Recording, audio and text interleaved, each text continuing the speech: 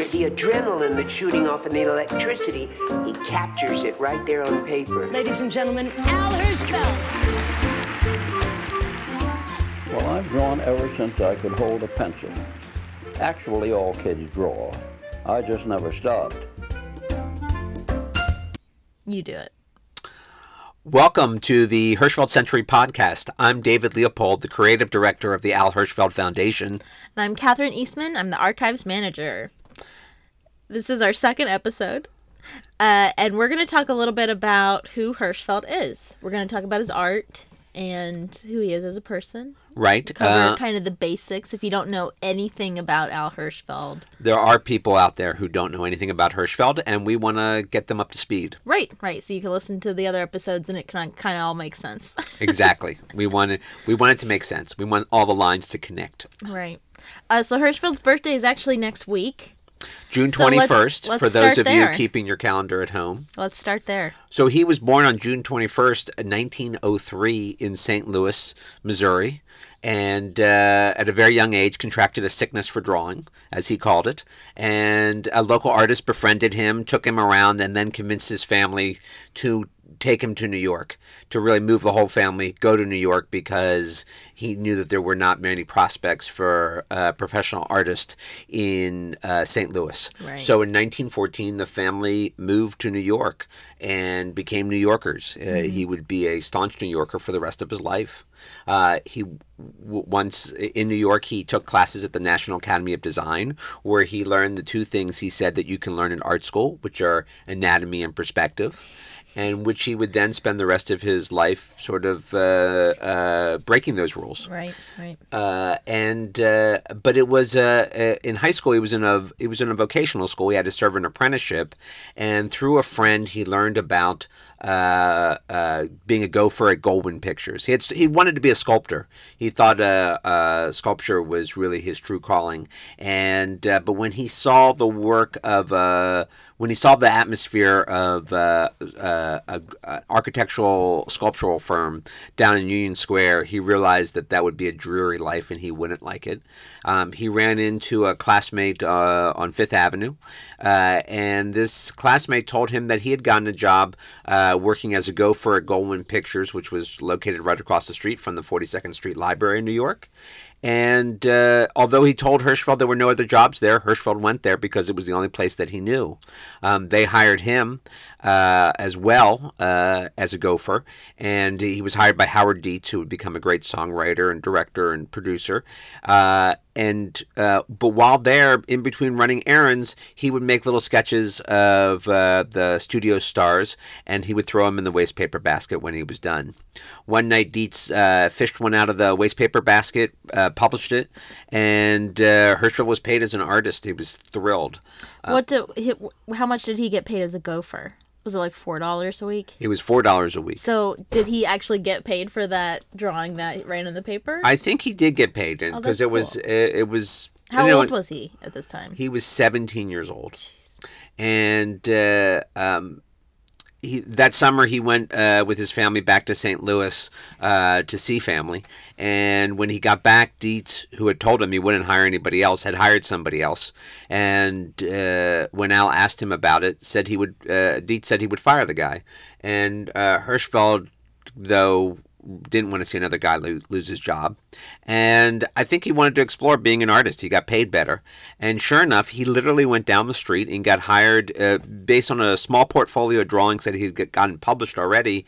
Got a job at Universal Pictures, their publicity department. These are just regular, what does he call them? Hand or eyes, ears, throat, nose portraits? Eye, ear, nose, and throat portraits. Yeah. They're representational drawings, They're straight not drawing. Caricatures at all. Yeah. It's little classically drawn drawings. Exactly.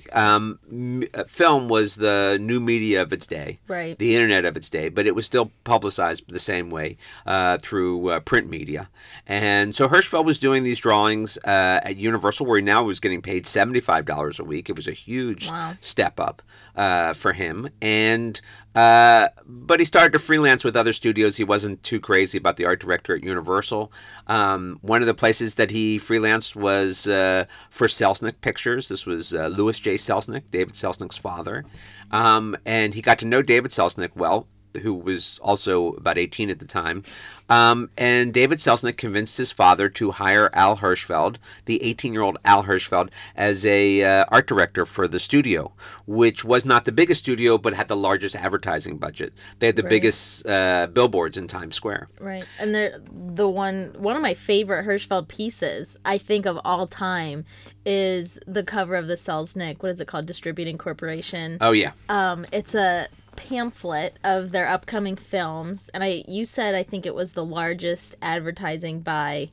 Yeah, it was a 12-page insert in the Saturday Evening Post. To that point, it was the largest ad buy that anybody had ever made, which is totally typical of what Selznick would do.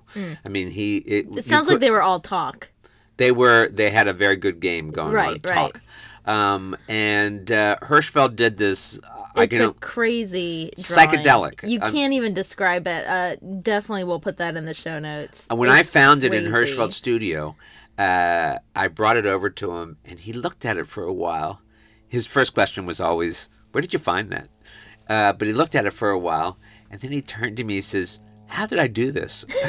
Which I had no idea. It really is. When you look at it, though, you really are like, how did he do this? Yeah. It would not have been out of place in San Francisco in the late 1960s. Right. It's that totally kind of wild. And inside were all these straight drawings and paintings that Hirschfeld did. It was a valiant effort, but unfortunately the studio went under, and Hirschfeld was left with bills to his suppliers and to his fellow artists. And he was pretty depressed, I'll be honest with you. And he goes to a party at Carl Van Vechten's. He meets a young man who had just come from Mexico, 19 years old. Hirschfeld's all of 20 at this point. The young man, his name is Miguel Covarrubias, who would become the great caricaturist of the 1920s. But at this point, he had literally just gotten to town. They both needed a studio to work in. They both liked each other just from this initial meeting. And they decided to get a studio together. And for the next 18 months, Hirschfeld did drawings for Warner Brothers Pictures to pay off all of his bills. But what is more important is while he was sharing the studio with Covarrubias, in Hirschfeld's own words, a lot of what Covarrubias was about rolled off onto Hirschfeld. And this idea of caricature was this graphic way of looking at the world was something that really had an impact on Hirschfeld. And while he continued to do straight drawings, he published his first caricature in April 1925 in the New York World for film, for Warner Brothers Films, which sort of upends what most people think about Hirschfeld because we think of him in the New York Times and theater. Right. It was of Sidney Chaplin, who is Charlie Chaplin's half-brother. Correct. Which I always think is kind of interesting. Because Chaplin would play a role in his life as well. Much later on, yeah. But anyway. Well, those first crude caricatures are not anything that Hirschfeld was particularly proud of later in life. But you can see the sort of nascent beginning of his style. And he continues on this. He starts working he goes off to Paris. But even in Paris, he's still thinking about caricature. Right. He's doing traditional painting, but his sketchbooks are full of caricatures. And in 1928, he gets a telegram from the New York Times asking for a drawing. And Hirschfeld is convinced it's a joke because it's signed Zoloto, which sounds like a total prank made up by one of his friends because they were all pranksters. And once Hirschfeld finds it's on the level, he does this drawing in January 1928 of Harry Lauder, a Scottish vaudevillian, making one of his regular farewell tours. And that's another drawing that Hirschfeld would almost completely disowned. When he put together a collection of his work in 1960 called American Theater as Seen by Hirschfeld, and he broke it down by decades. Of course, you have to feature the first drawing he did for the New York Times because at that point he had been working for the paper for more than 30 years. He did not use his original drawing. He used a drawing that he had done 2 years later. That was much better. I will say that. I must admit the first one was not great. Yes. You gotta play to win. Yeah. And Hirschfeld was the first person who would look when he looked at his 1920s drawings, he wondered how any editor would buy them. Because he thought they were so... But they're so good. They are. From an artistic point of view, they're just incredible. They're much more interested in design. They Right. look very much from the 20s. They're Right, very right. deco Very inspired. Cubist, a lot of them. Yeah. Yeah. He's learning because he hadn't fully committed to what he was doing. He was a painter who did these drawings as a way, in his words, to pay the room rent. Right. That all changed in 1931. He's working at this point for 6 different movie studios, 3 different New York newspapers. He's doing print advertising. I mean, he has what he learns very early on in life, that talent is a wonderful thing, but that's something that a lot of people have. It's discipline, and he had a very good work ethic. He worked every day. Right. And he worked hard at it, and that would be a hallmark of his whole life. Did he work on the weekends? He did work on the did it. weekends. Sunday he didn't really work on. Okay, that's fair. When he was a young man, he used to go out to Coney Island with Bard Sorensen. Oh, that's funny. And they would ride the roller coaster and do things like Oh that. my God. It was totally crazy I cannot stuff. imagine. Because he loved fun. He loved fun. He loved characters. He loved he loved life. He was a life lover, and he lived completely in the present.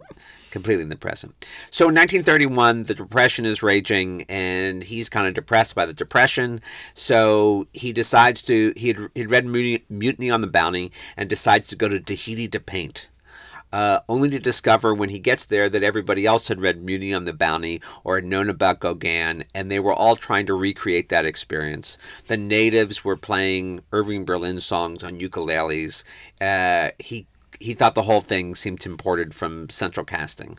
And he wrote to Covarrubias, who had the same idea but had gone off to the island of Bali. He wrote these misanthropic letters, as he said, about how horrible Tahiti was. And Covarrubias wrote back that he had found paradise on earth and that he loved Bali, and that he loved it so much that he wanted to get the support to actually write what is still considered a definitive book on Bali.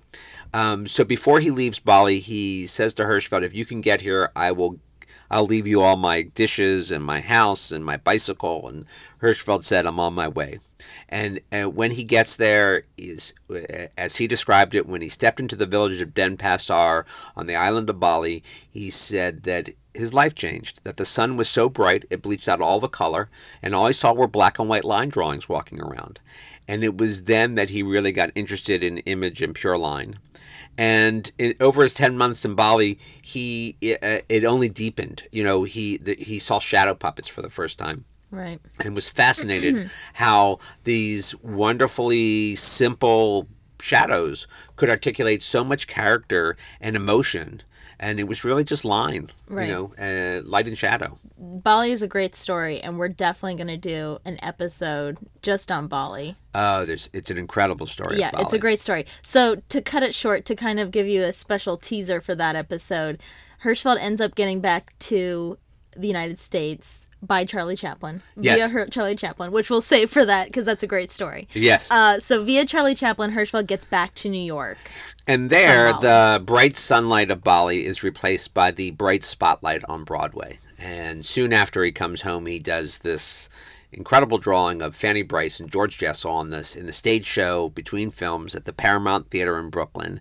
And he poses them literally in a bright spotlight, and their shadows are something right out of a shadow puppet play. Yeah, it's incredible. It's And- so obvious what has happened. I mean, it is very few times in art history do you get this really sort of linear connection, but this drawing really is it. The Rosetta Stone of, Yeah, exactly. of Hirschfeld. Exactly.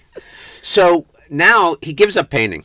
He never paints. Denver does any studio painting for the rest of his life. Right. And he's really interested in image and pure line. He's really discovering that what he's interested in is the character of the performer. And he'd been working for MGM since 1927, doing incredible posters for Laurel and Hardy and Buster Keaton and a whole slew of films. And in 1935, the MGM signs, or 1934, MGM signs a comedy group that had been traveling in vaudeville for about 25 years. A mere 25-year run in vaudeville. Yeah. They were an overnight sensation that took 25 years to happen. And so their names were the Marx. Oh, okay. I thought you were going to keep going without saying it was the Marx Brothers. The Marx Brothers. So I was like, David, slow down. It's the Marx Brothers. Yes, it is. It is the Marx Brothers. It's their first film at MGM, which is Night at the Opera. And not my favorite Marx Brothers film. It's debatable. It has good moments. Like, you have the cabin scene. You have the sanity clause. But we are going to do a whole Marx Brothers episode with a Marx Brothers expert. It's going to be Robert insane. Bader. You're going to learn more about the Marx Brothers than you ever wanted to know. Yeah, it's incredible. But he's great. Robert's great, and Marx Brothers' story is truly incredible. Yeah. And what makes it even more incredible is that Hirschfeld, when he starts to draw the Marx Brothers, realizes that he knew he was getting good, he said, when the people started to look like the drawings rather than the other way around. Right. And literally the Marx Brothers, in their second film, tried to conform to Hirschfeld's image of the Marx Brothers. Right. The costume department tried to give Groucho these two triangles of hair that were so prevalent in all the posters. Hirschfeld did 6 posters for Night at the Opera and a lot of black and white art and advertising art to promote the film. So he had many drawings of the Marx Brothers right from the start. And what is remarkable, if you look at the drawings of the Marx Brothers before Hirschfeld, they're all over the place. You're not really sure which one is which. Right. In a lot of them, there's no real telltale sign of who's who. I mean, besides Groucho, it's hard to recognize the rest of the Marx Brothers. After Hirschfeld, all the drawings look like Hirschfeld drawings. Right. He literally becomes, his image of the Marx Brothers becomes our image of the Marx Brothers. Mm-hmm. And that is a really important part of what Hirschfeld was about. He not only recorded so much of our popular culture, but he really helped to define it. That happens, too, with Laurel and Hardy. Oh, without a doubt. Yeah. His posters for Laurel and Hardy films really gave us this sense of who Laurel and Hardy were. Right. And remember, more people saw these posters for the films than saw the films themselves. Right. So his drawings of them were really terribly important.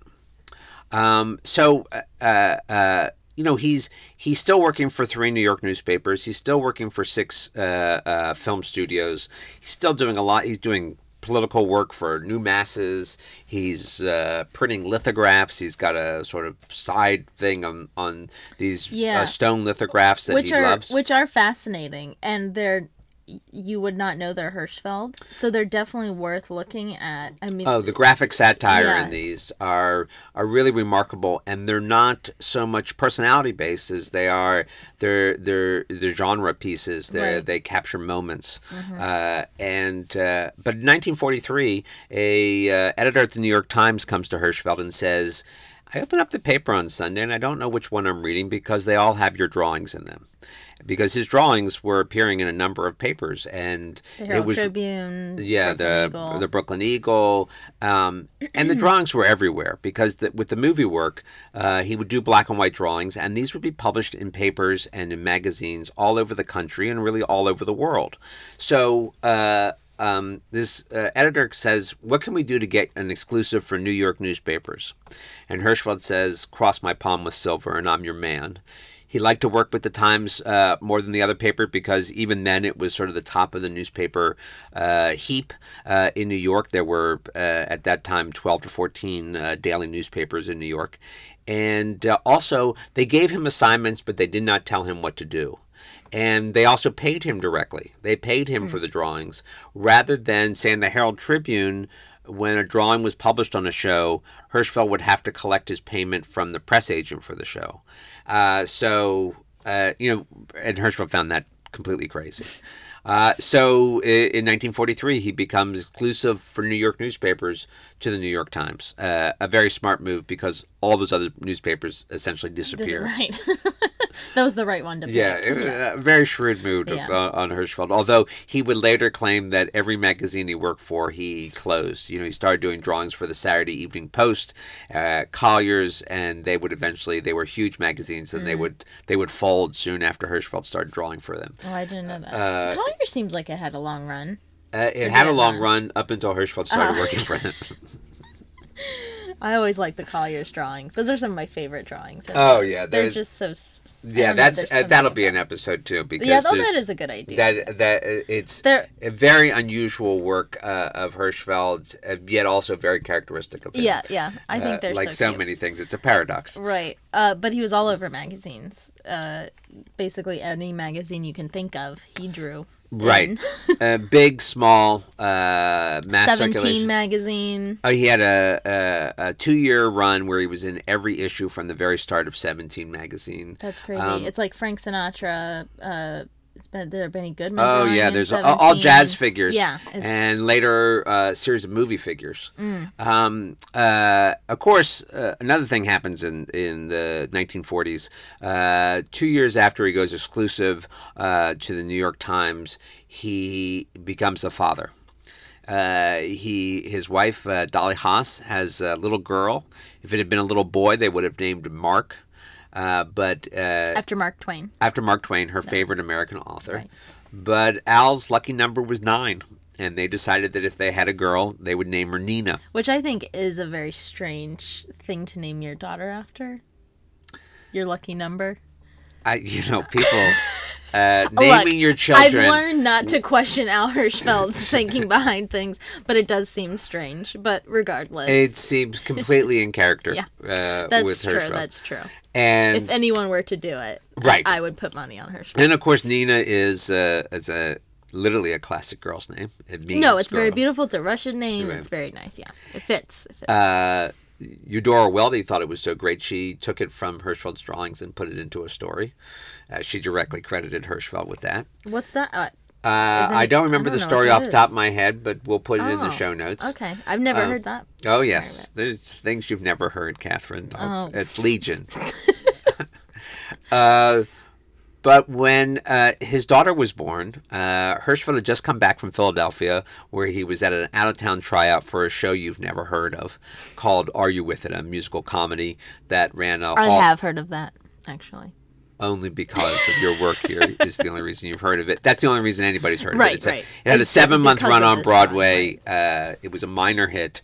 And so... If you saw Are You With It, please email us. Yes, we want to know. We're interested. But it took place in a circus. And in the background of the drawing, Hirschfeld put up posters that you would see at a circus, like Half Man, Half Woman and World's Strongest Man. And then he had a baby reading a book, and it said Nina the Wonder Child. It was a gag for his friends, for his family. He was a proud father. He had been doing things like this for years. He had been putting people's faces in drawings. If there was a crowd, his neighbor might wake up on Sunday morning and see their face in a crowd, or Brooks Atkinson, the Times theater critic. I see Brooks Atkinson in a lot of drawings. Oh, yeah. Oh, no. His accountant might see his picture. One time, very famously, he was in London, and he did a drawing of The Country Wife with Ruth Gordon, and on the wall of the set he put a portrait up there, and there might have been a portrait on the wall on the set. It almost certainly was not of Paula Lawrence, who was the woman that Hirschfeld was dating at the time. But it was a way for Hirschfeld to say to his girlfriend, I'm thinking of you. He sent back the drawing. It was published in the paper. I'm sure Paula saw it and was very pleased to see her picture in the paper, funny. Even if it was in the background. When Hirschfeld got back from London, his editor at the time said that the paper was not a place to send messages to your girlfriends. And they encouraged him to stop it. And Hirschfeld, being Hirschfeld, he did not. He kept on doing it. And so he put in Nina in this drawing very much the same way that he'd been doing things like this. And he did it for a couple of weeks because he was a proud father. And then he thought the joke had run its course, and he stopped. He didn't put it in 1 week. And the mail he got, he said, was incredible. All of his people said, spent all day Sunday looking for Nina. Where is it? And he realized there was so much mail, it was easier to keep putting Nina's in the drawings than to answer the mail. And another couple weeks went by, he tried the same thing, even more mail. He said later on that he learned the hard way to make sure he put her name in the drawing before he put his name in the drawing, because nobody was looking for his name. Right. And it turned out everybody was looking for her name. Right. I think that's the number one thing people say to us when they, after a talk or something is, Oh, my whole childhood was spent looking for the Ninas. Sunday mornings with my parents, It's And an that's initiation, right, for Right. a tremendous number of people into the worlds of Broadway and Hollywood and, New York Right. newspapers. You felt like you were in on something. It was the worst kept secret in the world. I know when I was growing up in central Pennsylvania, we get the Sunday Times, and when my parents showed me how to find Ninas, I looked at those drawings for years looking for Ninas until one day I said, "Who are these drawings of?" And it changed my life because I pursued that path. I never thought I would end up working with Hirschfeld, but at the time, it really did change my life, and I think I'm not alone in that regard. A lot Right. of No, I people- think that's the majority. I did not have that experience as a millennial. I got, this wonderful job, and I learned a lot about Hirschfeld. I've been learning a lot of 20th century entertainment, theater, movies, music, and it was several months. Sometimes there's a number after Hirschfeld's signature. And I would look at the drawings and I would count the figures in them. I would try to figure out, is it something to do with the date? Why? Well, this says Hirschfeld 6, but there's only 2 people in the drawing. And I was really trying hard to figure it out. And one day I finally had enough and I asked you, I said, what does the number next to his name mean? And I'll never forget your response. You said, you are the only person in America who doesn't know what that means. I'm pretty close. I think that was a very So accurate. for all us people out there who don't know what the number means, So what in, does it mean? in 1960, a reader wrote into the New York Times saying that she loved Hirschfeld's drawing, very insightful, really wonderful work. But her problem with them is that she didn't know how many Ninas they should be looking for. She would find 3, and her husband said that he would find 4. And it would be helpful if they knew how many they were supposed to be looking for. And the publisher of the New York Times sent this note on to Hirschfeld and said, I think it's a good idea, figure out a way to do that. And so Hirschfeld, in May of 1960, started to put a number next to his name to tell you how many to look for. And it eventually evolved that if there was more than one Nina in the drawing, and he might put the Nina in the sleeves of a shirt or in the hair or in a picture in the background. Fringe on a shirt, Oh, something yeah. like that, yeah. Anywhere you could make it hard to find, but not too hard to find, he would put the drawing. He would put Nina in the drawings, Right. and so he would put a number next to his name when there was more than one, and they came out organically when Hirschfeld was drawing. And I met Hirschfeld in 1990 and started coming to his studio regularly after that, and I didn't ask him about Nina. There were so many other things to ask him about. But, Right. but one day we're in the studio and he calls me over to the drawing table. He's just finished a drawing because that was one of the really great things about working in Hirschfeld Studios. You saw the drawings as soon as they were done. And it was a great drawing. And Hirschfeld looks at me in all seriousness and says, how many Ninas do you see? And I thought it was a gag. I thought he was pulling my leg. And I said, what are you talking about? He's like, I found 4 Ninas, but I'm pretty sure there's 5. And if I get the number wrong, the mail's going to be incredible. So I spent the next 10 minutes with Al Hirschfeld Looking looking for for Ninas. Ninas. I've That's crossed that hilarious. off my bucket list. Well, I think I kind of have the luxury of being able to look at the drawing and not look for the Ninas. Yes. Because that was not what I looked at the drawings for. Well, Jules Pfeiffer thinks it was the worst thing that ever happened to Al. Yeah, I think I understand what he's saying, but I also think it kind of expanded the audience. Exactly. To where people who would have never looked at the drawings did look at the drawings. Right, and in many ways, it helped do what every producer hoped a Hirschfeld drawing could do, would make people interested in it. Right. So people looked for his drawings. When Hirschfeld was drawing Broadway for New York Times, let's say, everybody knew it was on Broadway. Not because they all went to it, it's because they all looked for the Hirschfeld drawing. Right, they all look for Ninas. Right, in the and information. whether it was Yeah. a Broadway show or a film, his drawings had an audience all to themselves, Right. and it gave people a lot of knowledge, even if that's not what they were looking for. Right. It was right. just because of the Ninas. So, I mean, we're going to do a whole episode on Nina because definitely. we have to. It's Right. almost contractually obligated. It was in my employment contract. All right, so let's talk a little bit about Hirschfeld the man, because I always like watching videos or interviews of him. He's so sweet, and he looks adorable. There's a great documentary called The Lion King, Yes. the Al Hirschfeld Yes. story, nominated for an Oscar. If you have never seen it, you should go out and see it. I think it's on Netflix. It's on DVD, Netflix. Just do a Google search, and you'll probably be able to find it. You didn't hear it from Right? us. Don't tell them I told you. That's why I'm saying it very quiet. Yes.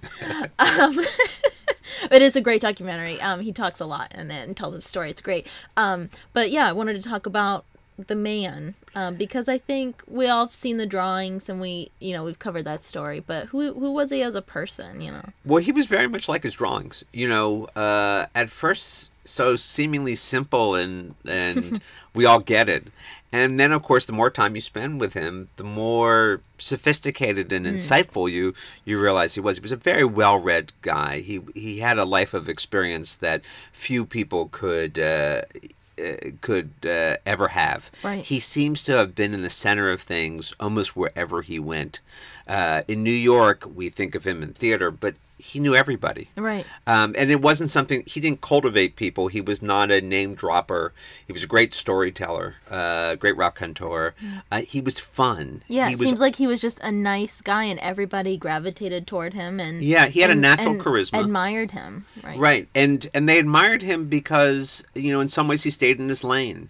He didn't use his drawings as a way to seduce women or make political statements Right. or anything comment like on that. a personality or Right. or even the show. Like we've said before, he wasn't commenting on how good good or bad the show was. Right. So even if it was a terrible movie or play, there was still a wonderful drawing to remember it by. Right. The drawings sometimes have lasted much longer Right, than the definitely. productions themselves. I think that's true for a lot of Yeah. drawings.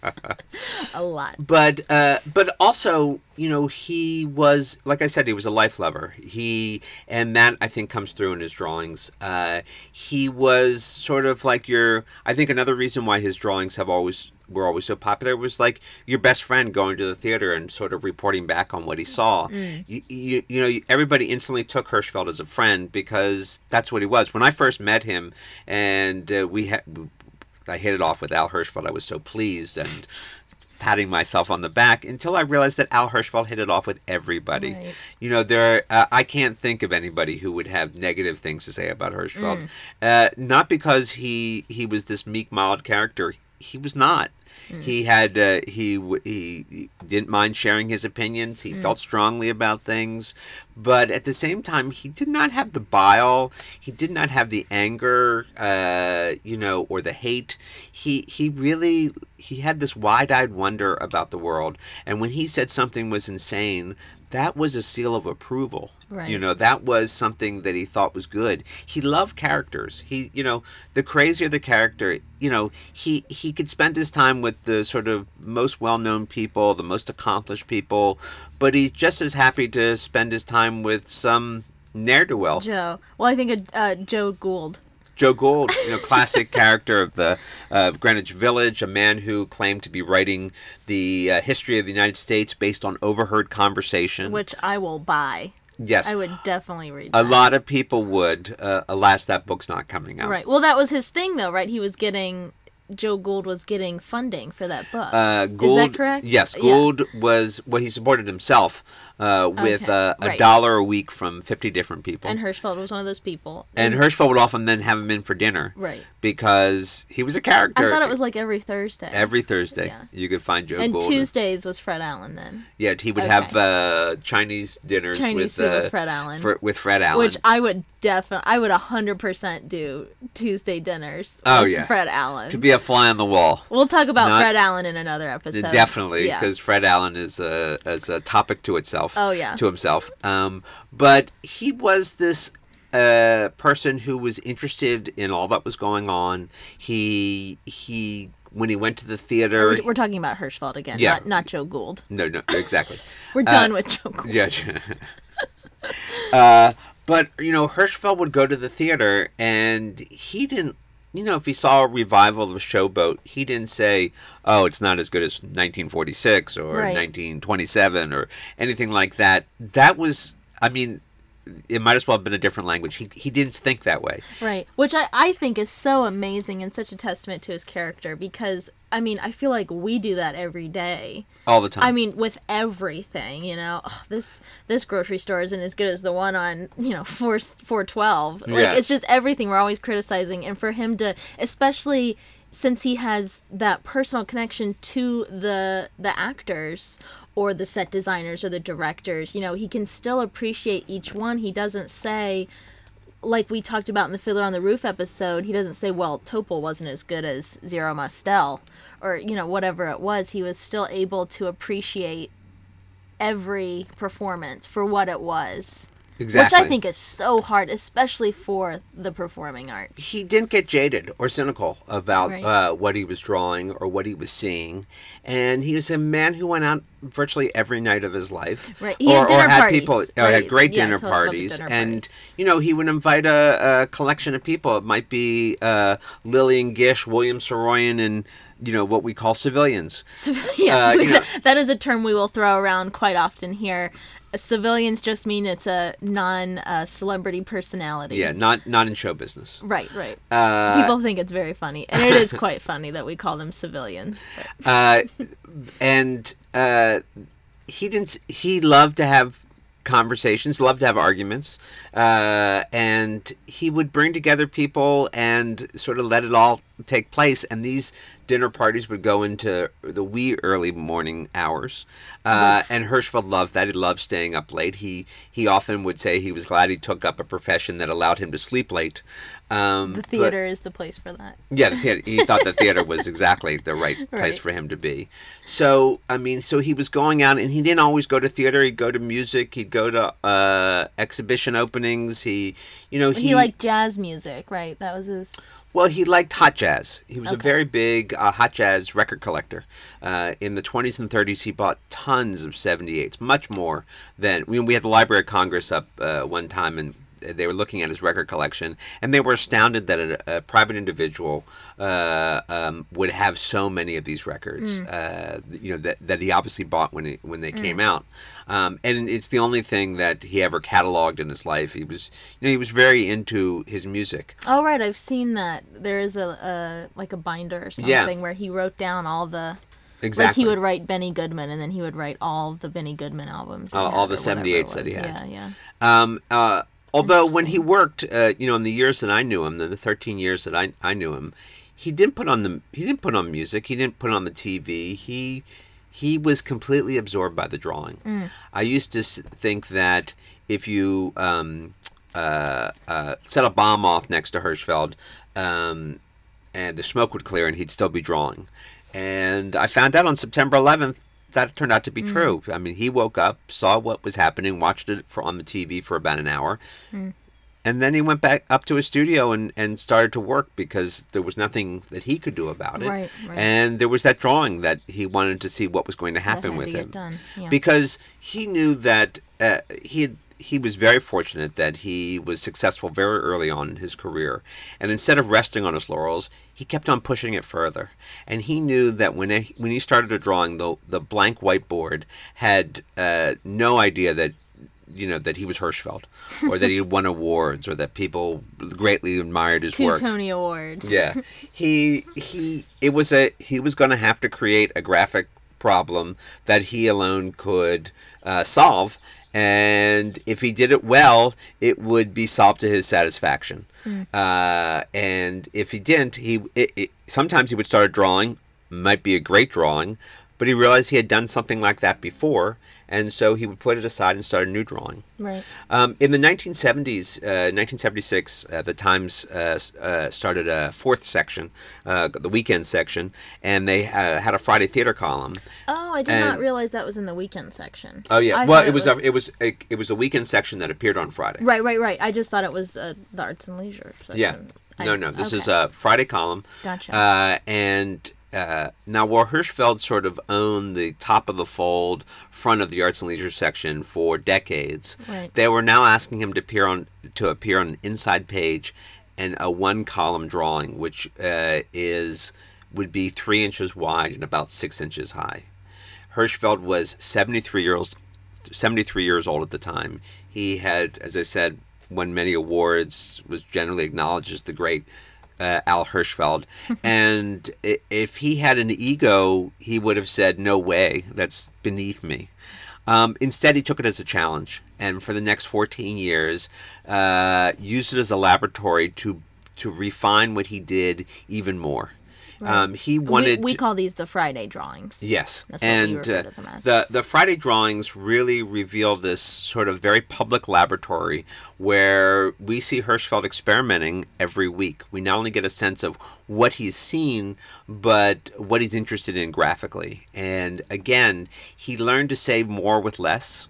Right. Because he knew what the size of these drawings were going to be. And so at a time when most of his peers were sort of either resting on their laurels or in decline, Hirschfeld was taking his work even further. Starting something new. And that's really the story of Hirschfeld's whole career, is he never stopped sort of investigating or exploring what he could do with, he said one time that he was down to a pencil, pen, and a bottle of ink, and he hoped one day to get rid of the pencil. He wanted it to be as spontaneous and wonderful on the first go, if at all possible. And he produced a tremendous amount of work, not because it came easy. It's because he worked every day at it. Right, for 70 or 82 years. 82 years. Right. That's not how long he lived. He was 99 and a half when he died. It was an 82-year active career. He was drawing up until the day before he died. Right. I know. So when I explain to people, like, I'll say, "Oh, I work for the Al Hirschfeld Foundation. Who's Hirschfeld?" I say Nina's.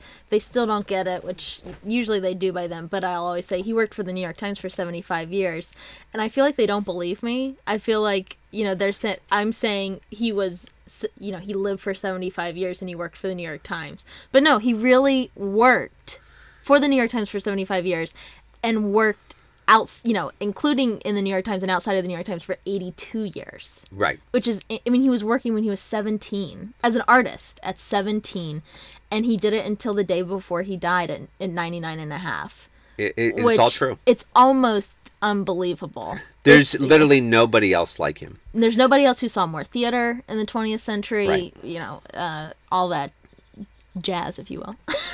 Oh no, he was there at the he's there almost at the beginning of Hollywood. He's right. there at the beginning of television. He's there. All the music fads of his lifetime. Was it Ella Fitzgerald, the Apollo Theater? Oh, he sees Ella Fitzgerald, of course. Her first performance or whatever that was. At a talent show at the Apollo. He helped Django Reinhardt get his start. He helped Django get his first recording date. Which is insane. He helped Zero Mostel get his first gig, which we talked about. And these are not things that he talked about. These are things that I pulled out of him, because he was not a braggart. He was not a guy who lived in the past. He was a guy who lived completely in the present. And that's how you get to be 99 and a half. And the only difference of you between the 29 and a half person is that his hair was white when he was 99 and a half. He was very much that same guy. Not that he hadn't evolved at all. It's just that he still had the same passions. Right. And that's what it was. He was as interested in what he was doing as anybody was. And I think that's what makes the drawings interesting. And it's what made him interesting. Yeah, because the whole story is fascinating. The art, the person, it's got everything in it. We're going to talk about so many different aspects of Hirschfeld's work and his life, because there's so much to cover. There's so much to talk about, because as I said, he wasn't some bit player in this in the drama of popular culture in the 20th century. He was literally at the center of it. Right. Center of it. Center of theater, movies, TV. Yeah, music, and he some of his best friends are the great writers of the 20th century. He is this sort of zealot character popular culture of the 20th century. Yeah, and we want to tell those stories because Oh, they're we're gonna- good stories. Oh, yeah. Yeah. Great And ones. there's something for everyone. Also, you know, Guaranteed. You don't like theater? Well, we're going to talk about something else that you do. We like. will tell one day the story of Hirschfeld, Lyndon Johnson, and Martin Luther King. That's what I was going to say when we were talking about Hirschfeld being in the center of everything. I was just going to bring that up. In the Oval Office. In the Oval Office when Martin Luther King calls from the bridge at Selma. Yeah. So we're going to tell that story. That's a good tell that story. cliffhanger to leave you on. I like to leave you guys with a little cliffhanger teaser for upcoming episodes. We've got it. So as you can see, we've got a lot to talk Yeah. about. We're so thankful that you were able to share this all this with you. I feel like this was a really good episode. This was really good. If you feel that way, write a review on iTunes. That's I a will. great way Just to. That's a great way to let people know about it and know about this podcast. You can also find us online at alhirschfeldfoundation.org, where you can look up everything that Hirschfeld ever did by performer, production, publication, date, genre, theater season. Year, any given year in his career. The show notes will be posted at alhirschfeldfoundation.org/podcasts. That's with an S at the end. For supercalifragilistic. Is it going to be something new each week? Perhaps. All right, well, I'm going to do it next week then. Also, we're on Facebook, the Al Hirschfeld Foundation, Instagram and Twitter at Al Hirschfeld. We post something every day, either drawings that were posted on this day. It's amazing. We just talked about the 82-year career. Every single day of the year, there's like 10 drawings that we can choose from over 80, from, 1921 to 2002. Yeah. What is the year? Well, know really what for our publication earliest- is really 1925. Okay, well, we have drawings that are earlier. Oh, than we that. do have drawings earlier, but we don't have specific dates for this. Right. I lost my train of thought. But anyway, we post something new every day, and so it's a lot of fun. I think that's it. Okay. We'll see you next week. Look forward to it. Take care.